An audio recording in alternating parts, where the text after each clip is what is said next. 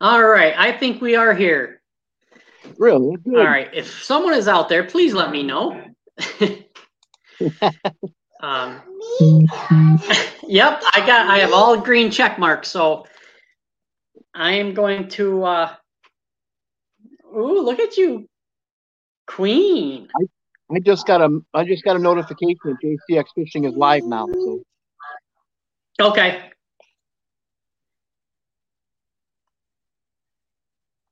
So, I'm not sure what's going on, but we are live. I guess we'll just continue with this broadcast and go from there. Or would you like me to start another one? Hey, whatever you want to do, man. It's your show. Well, all right. Chris is up. We got people coming on now. All right. Good evening, everyone. This is. I apologize for the issues we had earlier. I found out what it was, and we got it fixed. Tonight's special guest is Jay Angel, who is the owner and podcaster of Let's Talk Fishing podcast. A little bit about Jay. He was, ever since he was a kid, he'd always fished and fished obsessively. And that led into writing articles for the outdoors at a local newspaper. And then after that, he started, jumped up his game to a Illinois-based fishing magazines. And he began guiding and dabbling in the tournaments. And now, like I said earlier, he is the owner and chief podcaster of Let's Talk Fishing. Welcome, Jay. Thank you very much for hanging in with us. Thank you, John. It's an honor to be part of your podcast, and congratulations on your new podcast. Thank you, sir. We've talked a little bit, and you were one of the first one of the first to interview me as a fisherman, and I thought what an honor it would be if you would allow me to do the same for yourself. So it's also an honor for me. Actually, it was Chris Boring who suggested you. And I said, if Chris is going to endorse you, I'm going to have you on my show. I had you on my show. You did a great job, so I had you on my show again.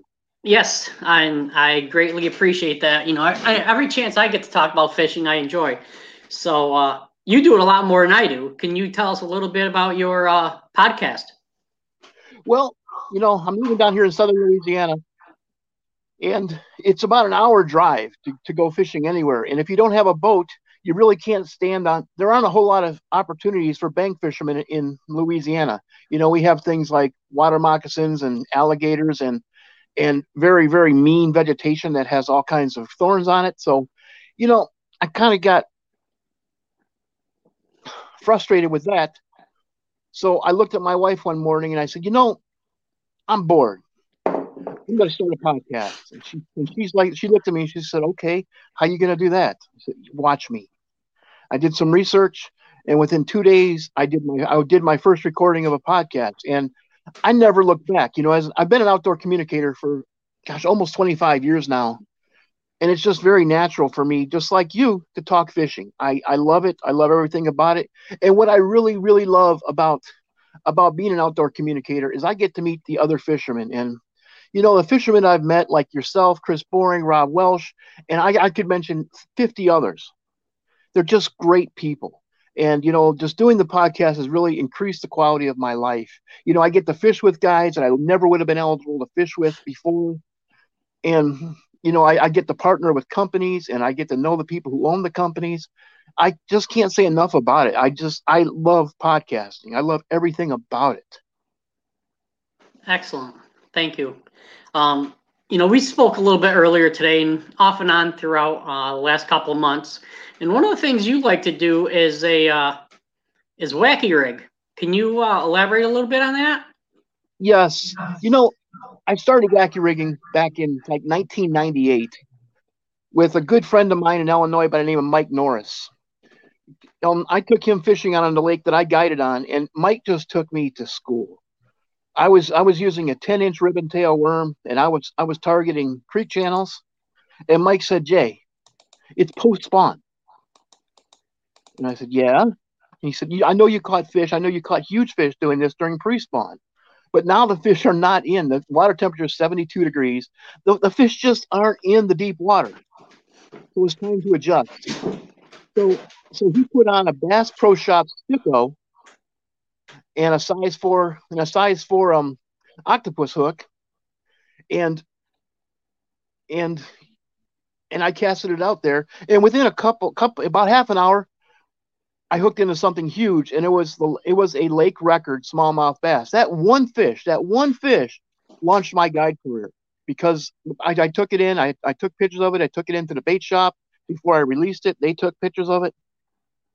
Next thing I know, they had a life-size picture in the bait shop of me holding that smallmouth bass, and it said Jay Angel's Guide Service.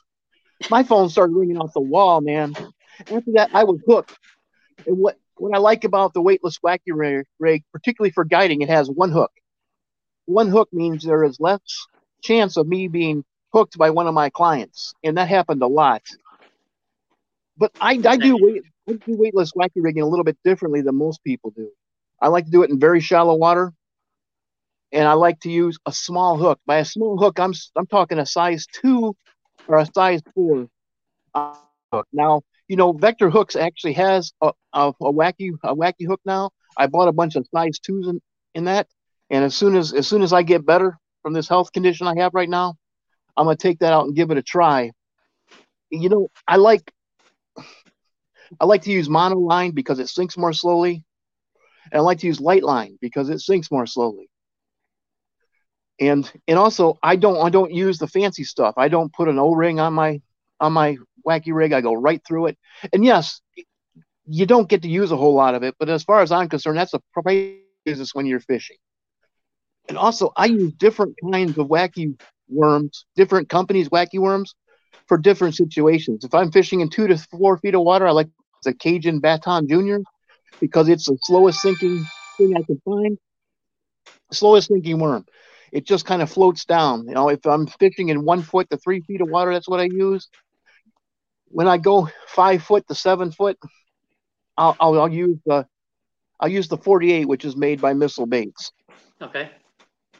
Because it sinks more quickly, And one thing that Derek Hudnall taught me that I really like to use, particularly around here, I didn't have to do this up in Illinois, is I cast to the shadow side of the tree, because there's so many trees in these waters. We have cypress trees everywhere down here, and I was going all the way around the tree when I only had to target, a foot and a half of it.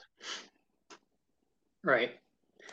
I got a comment here from Jeff Hendo Henderson. Sure. He said Jay had my son on and did a great job with him and great patience. So Goose is a good kid, man. I really like Goose. For those of you guys who don't know, Goose is 13 years old, and he has autism, and he is going to fish his first tournament ever with a lady named Violet Talley. Violet Talley, I've had her on my show probably 4 times, and she is an encyclopedia of fishing information. I mean, when I talk about a certain kind of reel that Daiwa has, she knows the model numbers, and sometimes Daiwa might have 3 different suffixes for a reel that tells you 3 different attributes of it. She has them all memorized. I don't. I just right. And I work with Daiwa as well, and I love their reels, but Violet is an up and coming star. She's going to be a superstar. And I'm going to help her get there. Good. Yeah. I love to see everybody fish. I don't care if they're hearing impaired, sight impaired, or whatever, taking somebody to the outdoors could be the highlight of their lifetime. Well, one thing I like about that I really like, when several years ago, I also had some other health problems, and I couldn't fish. Well, I was fishing, but I shouldn't have been doing it. And anyways, I went to a tournament, and it was put on by an organization called Mission 6. Mission 6 reaches out to veterans, and takes them fishing. And I was talking to one of the guys. I didn't even know he was involved with Mission 6. And I was telling him about, I can't fish right now. I don't have any money. I'm unemployed. And he said, what are you doing this Saturday? I told him the same thing I do every day. I'm sitting there watching TV. He said, let me pick you up at 5 o'clock in the morning. I'm going to take you fishing. He said, don't worry about anything. If you don't have any equipment, I have equipment. I said, how much is this going to cost? And he said, no, it's Mission 6, man. It's on us. And that meant so much. And for these families who have a child afflicted with autism, if we could just get them out there, like you said, if we could get them out there on the water and just get them out of the drama of their own lives, like you said, that's something they're never going to forget. It's going to mean the world to them. Exactly. And just another day on the water for us, we do this all the time. That's true. As you talk about autism, I see MC Norris from is on here. So, and he's Fishing for Autism president. So that is a good man right there. I help out MC whenever I can. Excellent. But do you have any? I mean, you're from the up north in Illinois, and then you moved down south. Is that because the Air Force brought you there, or? No, I was actually up. I was living up in Alaska and working up on the Arctic Ocean, which was always one of my aspirations to do. And everything was going fine, and then politics made it impossible for me to work up there anymore. They shut down the project, so they said, no, we're not going to drill up in the Arctic Ocean. Well, the company told me that that they'd like to keep me on, but I had to move down to Morgan City, Louisiana. So I moved down there and I continued working offshore for them. And working offshore, you make a lot of money. And then when 2015 came, worldwide, the entire worldwide drilling just slowed down to almost nothing. Okay. And they laid off almost all of us, and I couldn't find a job worldwide. I just stayed down here, and then finally, after a year of doing nothing but bartending and fishing on the bank, I went crawling back to the United States Geological Survey, and they gladly took me back, but they took me back in Baton Rouge, Louisiana. So I'm still here, and I met a great woman down here. We got married, and I'm still here, but there's a lot to do down here for a fisherman. You got bass fishing, you got crappie fishing. You can go out to the coast and catch redfish and trout. It is fun living down here. Sure. We have a question from Joshua Lyko. Jay, okay, hey, he wants to know what your best achievement when it comes to fishing. Boy, I tell you, I'm going to say teaching my son how to fish. But if you want to talk professionally, I just becoming an outdoor writer, becoming an outdoor communicator. What I like, I talked about this earlier, being an outdoor communicator puts me in a position that people who are great at the top of their game and what they do, they want to tell me how they do it. And I can incorporate that into my own fishing and become even a better fisherman. I'm always want to become a better fisherman. Every time I fish, I want to learn something. But also I get to fish with people who, I wouldn't be eligible to fish with otherwise. Sure. Yep. We have a couple guests here with us. Mommy? X, from the JCX. And C, Constance, she's driving home from, she had some errands to do. I'll throw her in here also, if you don't mind, Jay. Because she has some questions to ask. Wants to talk to you a little bit. I don't know about that. Hi, how are you? Hi. I'm doing good. How are you? Good, thanks. I'm trying to get things here. So, okay. That's just like you, Mommy. Yeah, that is Mommy and Jay. Yes. And yeah. And that one, and you, Daddy. Yes. Rob Welsh just tuned in. He's at Douglas Lake. Yeah, I believe you two may know each other a little bit. I know Rob. Yeah, Rob's a good guy. Yeah. He's on his way to, he's going to be fishing the BASS Open this weekend. Yes, Douglas Lake. So, yeah.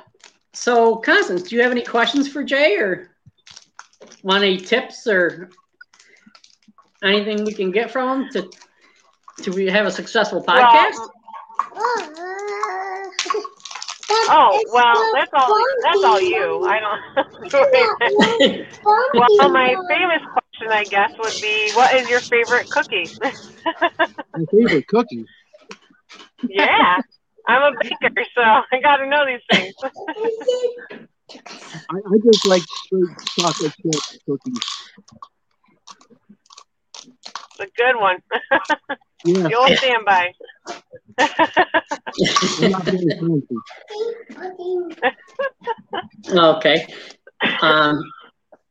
Josh Lyko has a question again. Sure. And his question is, being an outdoor writer, what was your favorite article to write that really meant a lot to you? I really liked writing the articles about wacky rigging. I wrote an article I was very proud of. I didn't win any awards with it. I actually submitted it for a couple, but it was Wacky Rigging, My Spin.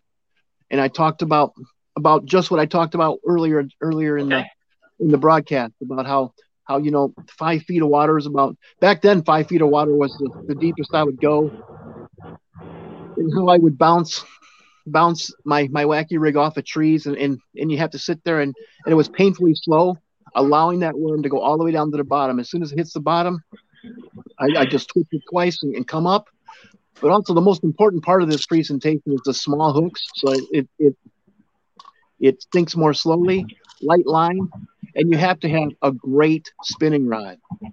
And I did say spinning rod because you're using light line, and the spinning reels, I think they have a much better drag. So if you hook into something big, you can just let it run until it tires itself out. I've even followed big bass around with my boat because I just don't want to lose them. You just have to maintain constant pressure because I'm using a small hook. Now down here, I have gone to a little bit bigger hook. I don't use size 4s anymore. I use size 2s because I was losing fish when they're going through weeds. I was losing fish when they wind themselves around cypress knees. So I went to a little bit bigger hook. And also, Derek Hudnall told me that he uses a size 2, and that man has. For those of you guys who don't know, Derek Hudnall is a Bassmaster Elite Series pro, and he has won so much money wacky rigging. It did my heart good to see that my favorite presentation is used by so many of the big pros, and these are guys who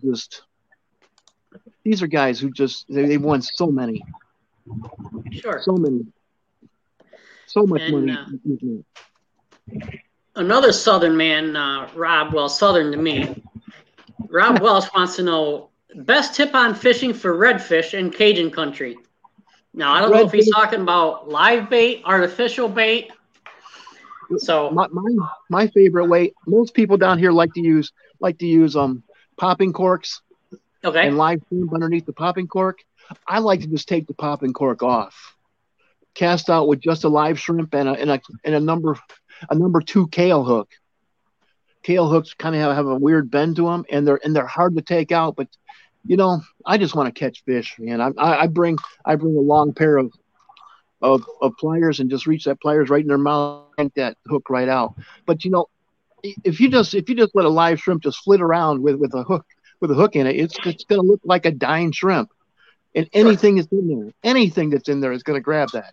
And that also includes pinfish. But the pinfish are going to get out of the pinfish are just a small little bait fish, and they're going to get out of their way if a redfish wants it. So I like the free line. I like the free line shrimp. And the most important part about catching redfish is to find moving water. If you can find moving water going up against some structure like some grass or some wood or something, chances are there's going to be a redfish there.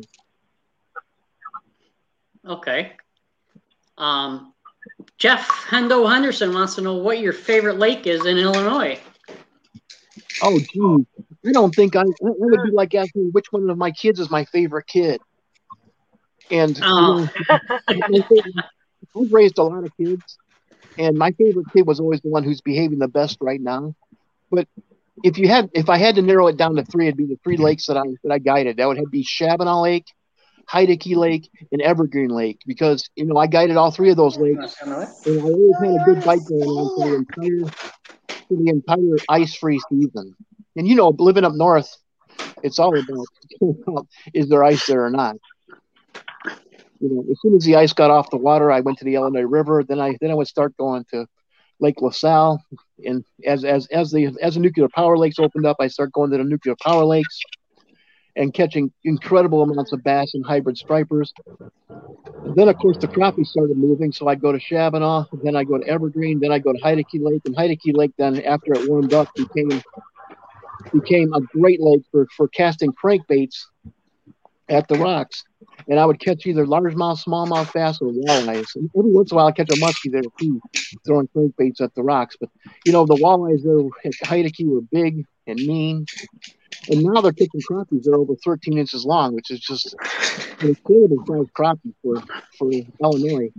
It's not an incredible sized crappie for down here, but you really have to look at the fishery when you're evaluating how much that fish is worth. Okay.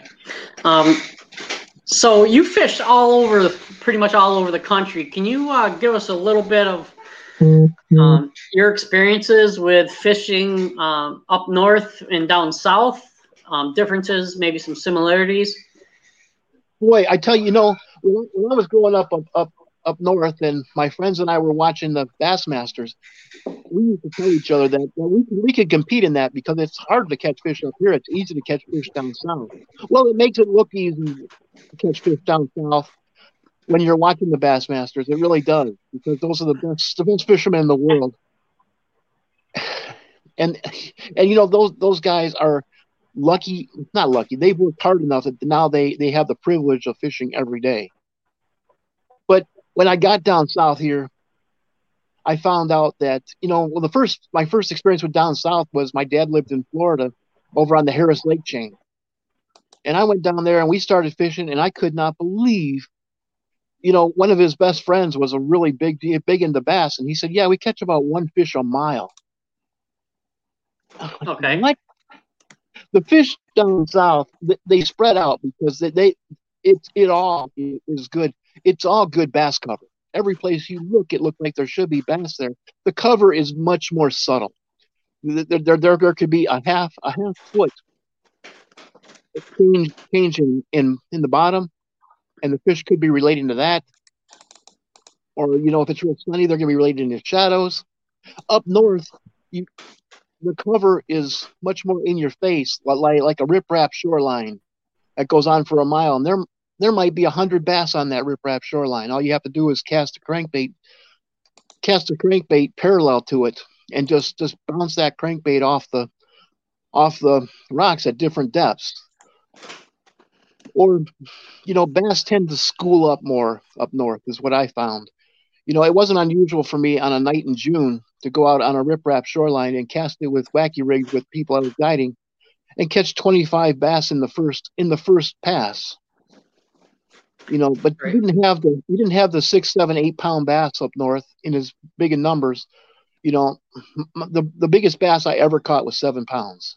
Okay. And that was a mile. That was 5 miles from my house in Illinois. And down here you have a much greater chance of catching a fish that big, but the fish are just spread out. That's the biggest difference I found. I do believe it's harder to catch bass down here in the swamps than it ever was in Illinois. Right. All right. MC Norris says you can fish all year and catch bass in the south. Well, MC, being in the north, you can do the same thing up here. But it's a lot more comfortable down south, I would say. What do you think, Jay? Yes, it is. And also, if you get to the deep south like I'm in, it's not very comfortable to fish in August. in September because it's just brutally hot, 95 degrees, and it might be 98% humidity. And yes, you can catch bass 12 months out of the year down here, but also the bass down here get pounded 12 months out of the year. So they tend to be quite gun shy, when it comes to biting. Yeah. I remember probably about 10, 15 years ago, a buddy of mine, we have a couple, we're in the middle of two lakes, Seneca and Cuba Lake up here where we're at. And we went out in Seneca in middle of January in a boat because it doesn't freeze. And we were catching 4 and 5 pound smallies, and we had such a good time. I mean, we only caught like 10 of them, but that was a good couple hours, 2 to 3 hours we had. But you don't, New York, you don't think about being out in the boat in January time frame. So no, you don't. That would be great. And I always push the open water season because I had a great river right next to me for fishing for walleyes and saugers, and I would go out there and I'd have ice flows hitting my boat as I was jigging for walleyes. I just thought that was fun. I loved it because I had the whole river to myself, and if you're out there in March, every hole's going to have 50 boats on it. Correct. You mentioned earlier about fishing crankbaits. Is that one of your specialized techniques, favorite techniques, or? Yeah, it's something I really, really like to do a lot. What I like about crankbaits is you throw it out there and you're burning it, and it's hitting either rocks or the trees. And I like to burn crankbaits as fast as I can reel them. And when something hits it, it's so exciting because the momentum of that lure just stops and it starts going the other way. And that initial thump is what keeps me fishing. That thump is just so exciting. I just love that. I've figured out a couple different ways to do it, especially on riprap shorelines. I really, really like casting those because there were just so many of them in Illinois, and I just got used to fishing them. And there always seems to be fish on them the entire open water season. Okay, nice. So, is there anything?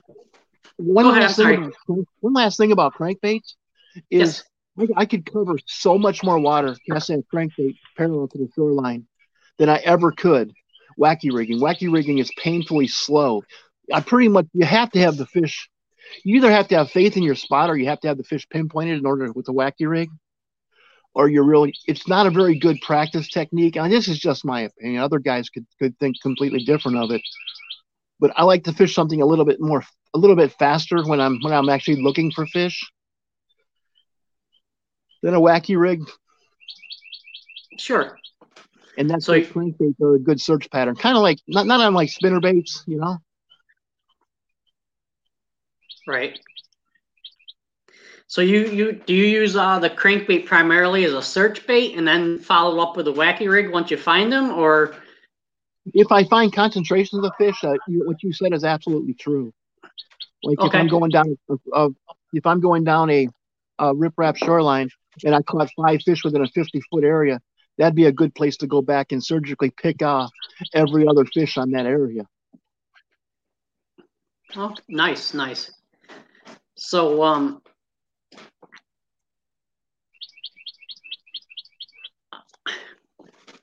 what is your favorite thing about podcasting, would you say? My favorite thing about podcasting is just meeting the people. Okay. I like making friends with the people who I podcast with. I like getting to know them because once I get to know a guy, I can do a great podcast with him. We can joke around. I know how I can get him laughing. I know what kind of questions to ask him to get the best answers. I know what he gets excited about. It's really something. Podcasting is a process, and you're never going to be done with the process. It's a lifelong way of learning how to communicate with people.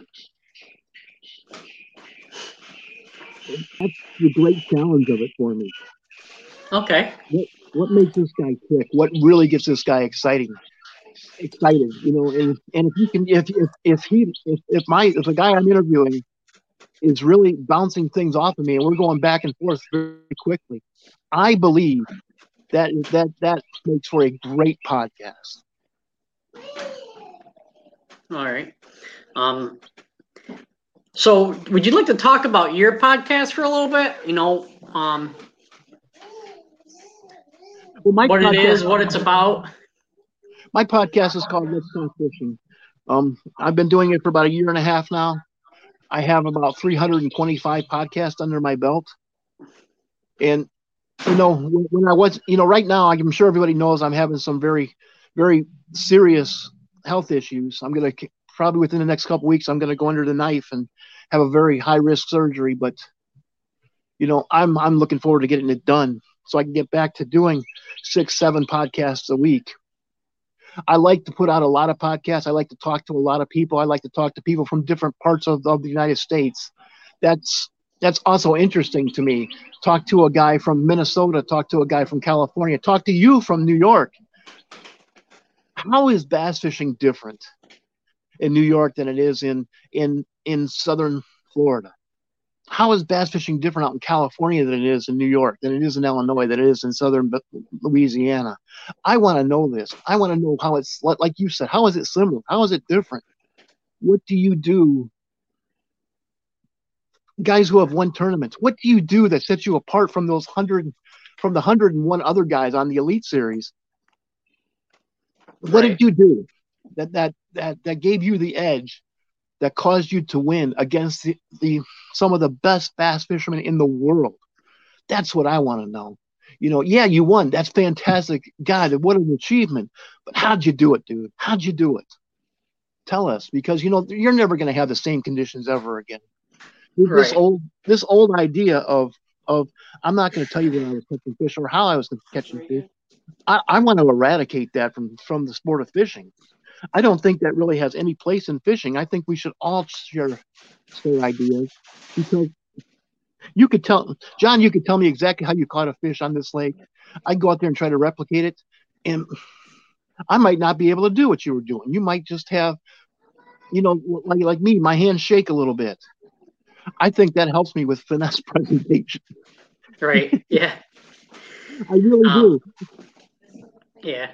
Jeff Hendo Henderson says after he talked to Goose, they feel that they know you as a friend. So. Well, thank you, Jeff. I appreciate that. I feel I know you guys as friends now too. And you know what? I don't know any strangers. They're only friends I haven't met. Correct. I pretty much, whenever I meet somebody, I try to find something I like about them. Up to you. It's my goal. Okay. Rob chiming in here saying Brock Mosley's definitely on a momentum roll. Yes, Brock, go, man. That guy. Rob and I have had a lot of talks about this. Brock is a stud. God, he is on a roll, and actually, I'm going to have him on tomorrow. Okay, nice. So, everybody make sure you turn into Jay's podcast tomorrow. What I really like about Brock Mosley, he's moving towards being one of the best bass fishermen in the United States. And the guy hasn't changed. He's still very down to earth, very much talks to you. He doesn't, I like people like that. Yes.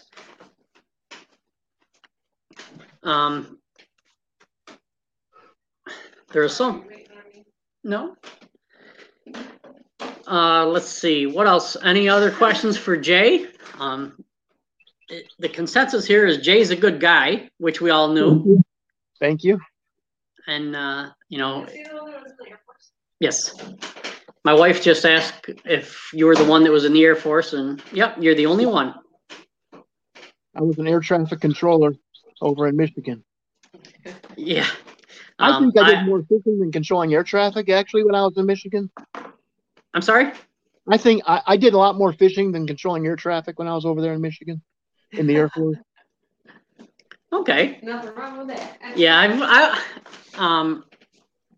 my military service, I saw one of my former officers was on here earlier, and she was the best officer I ever had. And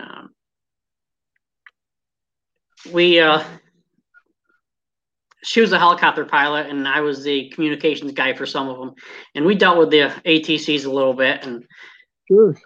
I got to talking to one, and they told, the stress levels and all that.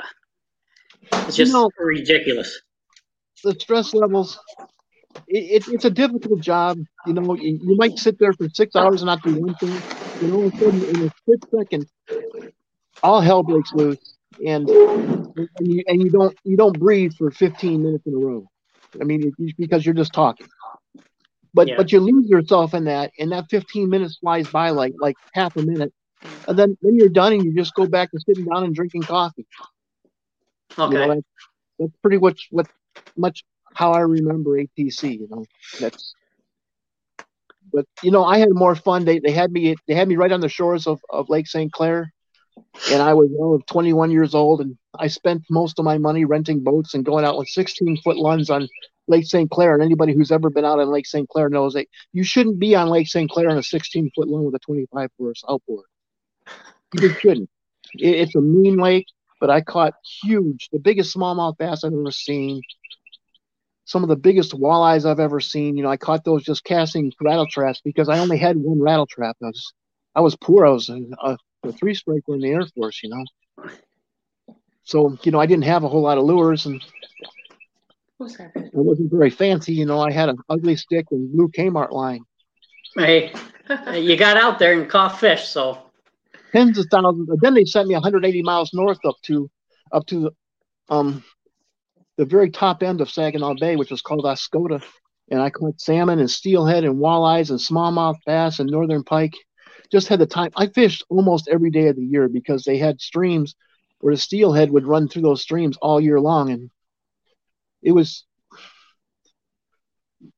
My wife said she thought she had a husband until she moved to Oscoda. Then she knew she didn't have one because I was gone. Because if I wasn't fishing, I was deer hunting. It was just one of the better times I ever had in my life. Being 22 years old, and wow. And there was no stress at Selfridge because it was at Oscoda because it was a B-52 base, and B-52s are awfully slow compared to fighters. So yeah, they're not really maneuverable. No, they're not evasive and. I would clear a B-52 to land, and I'd sit there and drink my coffee and watch them land. With fighters, you clear a fighter to land, and there's 16 more of them waiting to land, and that was quite an interesting experience being at a fighter base. Yeah, I can imagine. Back to fishing, I think it was on Oscoda where I really finally tuned my fishing skills because I went every single day. And I was constantly jigging or live bait rigging or doing all kinds of cool things to try to catch steelhead. And the smallmouth bass, I learned that you can catch them on crappie jigs just as easily as you can catch them on bigger jigs. It was really an experience being able to go every single day and follow the fish around all year long in the river systems. Okay. Justin Salisbury is a friend and fellow fisherman, and he also loves the wacky rig. Good. I don't know if you can see the comment, so I'll read it to you. It says, just wanted to share, you can also fish wacky rig weightless deep off the back of a boat. Caught 10 pounds on Chickamauga in 3 casts in a row, about 10 feet of water, and took a nap while I was waiting for it to sink. Exactly. Caught a 4-pounder, 4-pounder, and 2-pounder back to back to back, while the boater had 0. I don't think I have enough patience to be able to sit there and wait for a wacky rig to fall 10 feet. I have some friends that'll do that, and I can't do it. But in all fairness, I have fished tournaments as a co-angler before, and you do what you got to do when you're a co-angler. Excuse me. And Rob wants to know, Jay, your favorite boat you have ever owned and fished out of. Oh, that's a good question. I was fortunate enough that there was a boat dealer in Spring Valley, Illinois, which is right next to the town that I lived to in Peru, Illinois. I got to know him really well. He had a fishing show. He had me on his fishing show. He called me one day and said, Jay, I have a 19-foot Triton with a 200-horse Evinrude on the back of it. Electronics up front, electronics on the console, and I believe it was a 74-pound thrust trolling motor, a 24-volt system. And he said, I will give it to you for what I bought it for. And I went down there with my girlfriend, and he gave us a quote how much he would sell it for. He goes, this is non-negotiable. Take it or leave it. and so I bought that boat, and it was a very, very fast boat. In fact, I never got it up to top speed because it just scared me. Oh, but it was a 19-foot Triton. It was a walleye boat, which means you being from New York, you probably know what a walleye boat is. Yes. But for you guys down south, a walleye boat has much higher gunnels to be able to take waves. And I took that thing to Lake Erie. I took that thing to Green Bay. I took that thing to the Detroit River. I drove that thing all over the place. I just loved it. So that was the favorite boat I ever had. Nice. Yeah, don't be talking about. I'm trying to get a boat, and you're not helping the cause by saying fast and scary.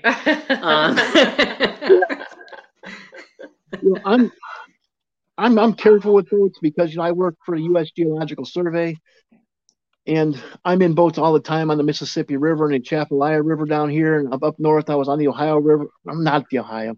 I was on the Illinois River during the worst floods that there was on the Ohio River, and I've seen things, man.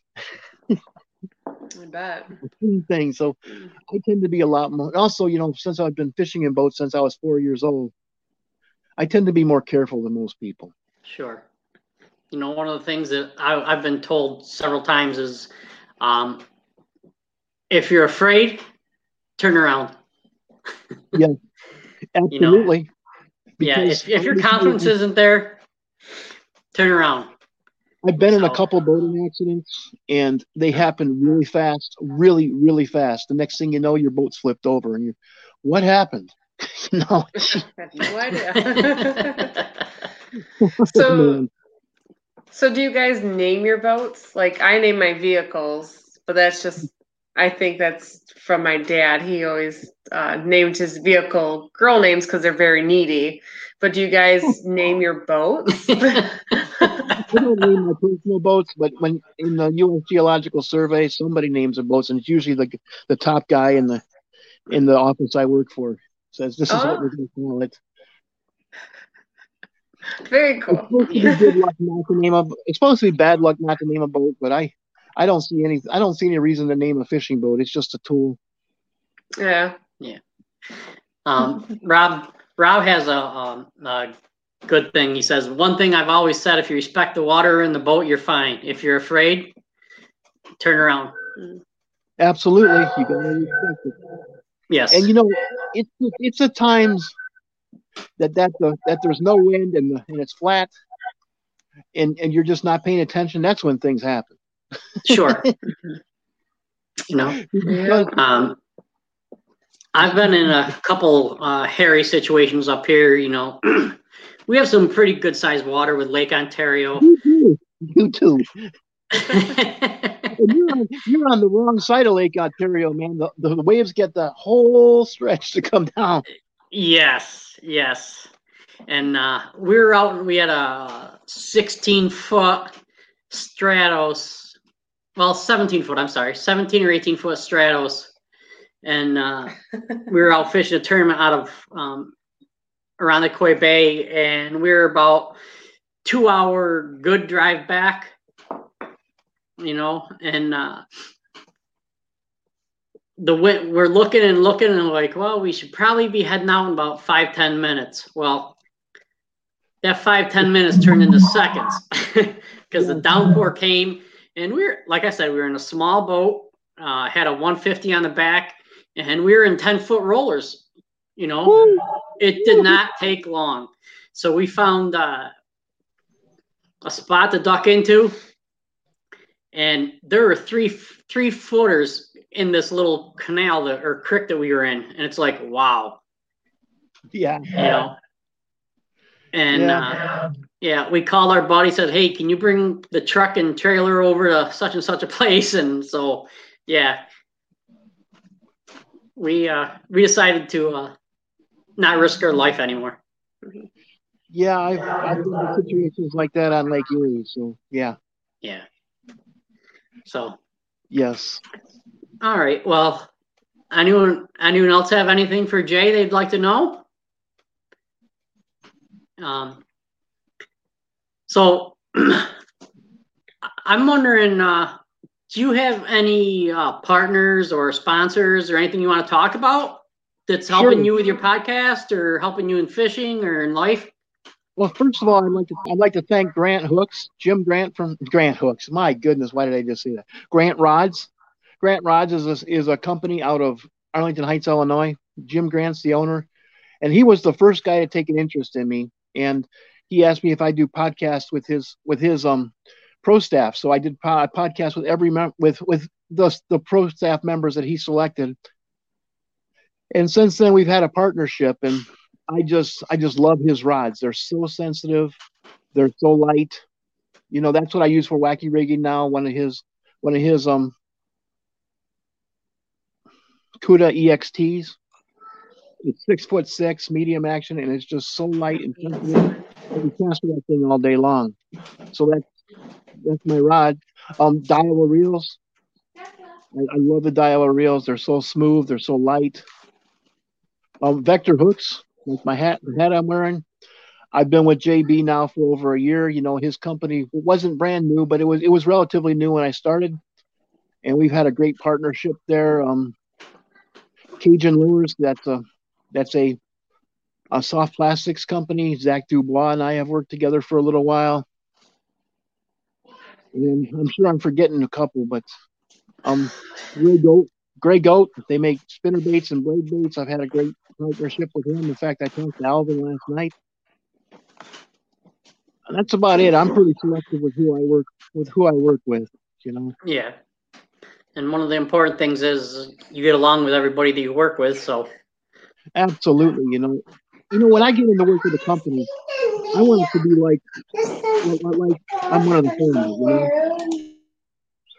you know. And these companies treat me like that. When I call them, I talk to the owner. Well, I can't talk to the owner about it. But Guy would just make such great reels. I can't not work with him, you know. Sure. I understand. So I don't really have anything else to talk about tonight. Anything you would like to know? I don't know anything about fishing, so it doesn't have to be out fishing. I do have some. I'm just the face.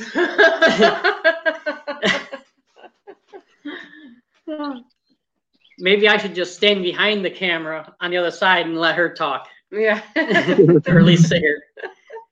But no, any tips for us new podcasters or just this is going to sound really simple, but I think it's the biggest part. Just keep doing it. Keep practicing how you say things. You know, and just get to know the people at the interview. Talk to them for 15, 20 minutes before you interview them. And kind of feel them out, see what makes them tick. And then you will get a much better interview that way. Because then you'll know what kind of questions to ask them. You won't be fumbling around trying to find something to talk about.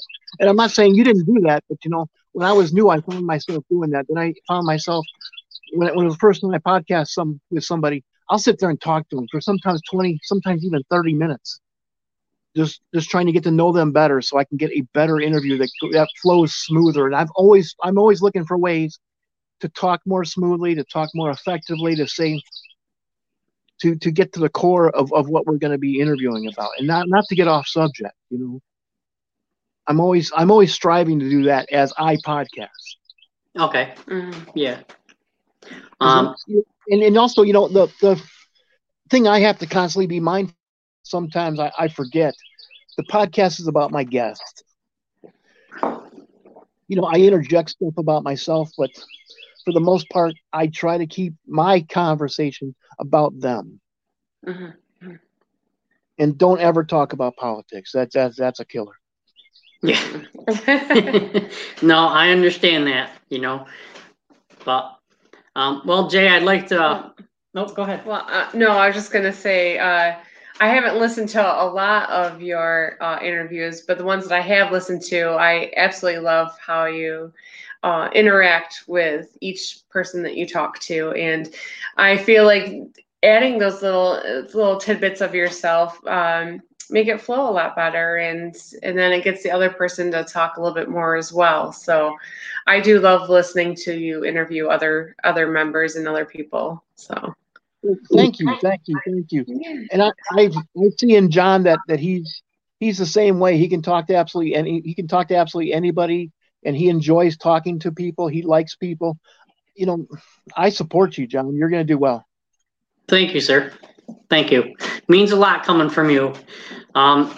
So, well, I'm going to end this here with Jay, and I want to thank Jay for being on, and everybody out there listening and taking part, asking questions. So, everybody have a good night. Take care, and we're having a special podcast on Saturday with Marcio from Italy. Nice. That's going to be interesting. Yes. Good so we're going. We're going from Louisiana to Italy. Good job landing that guy, man. That's going to be interesting. Yes. Thank you. Thank you very much, Jay. Everybody, take care and have a great day.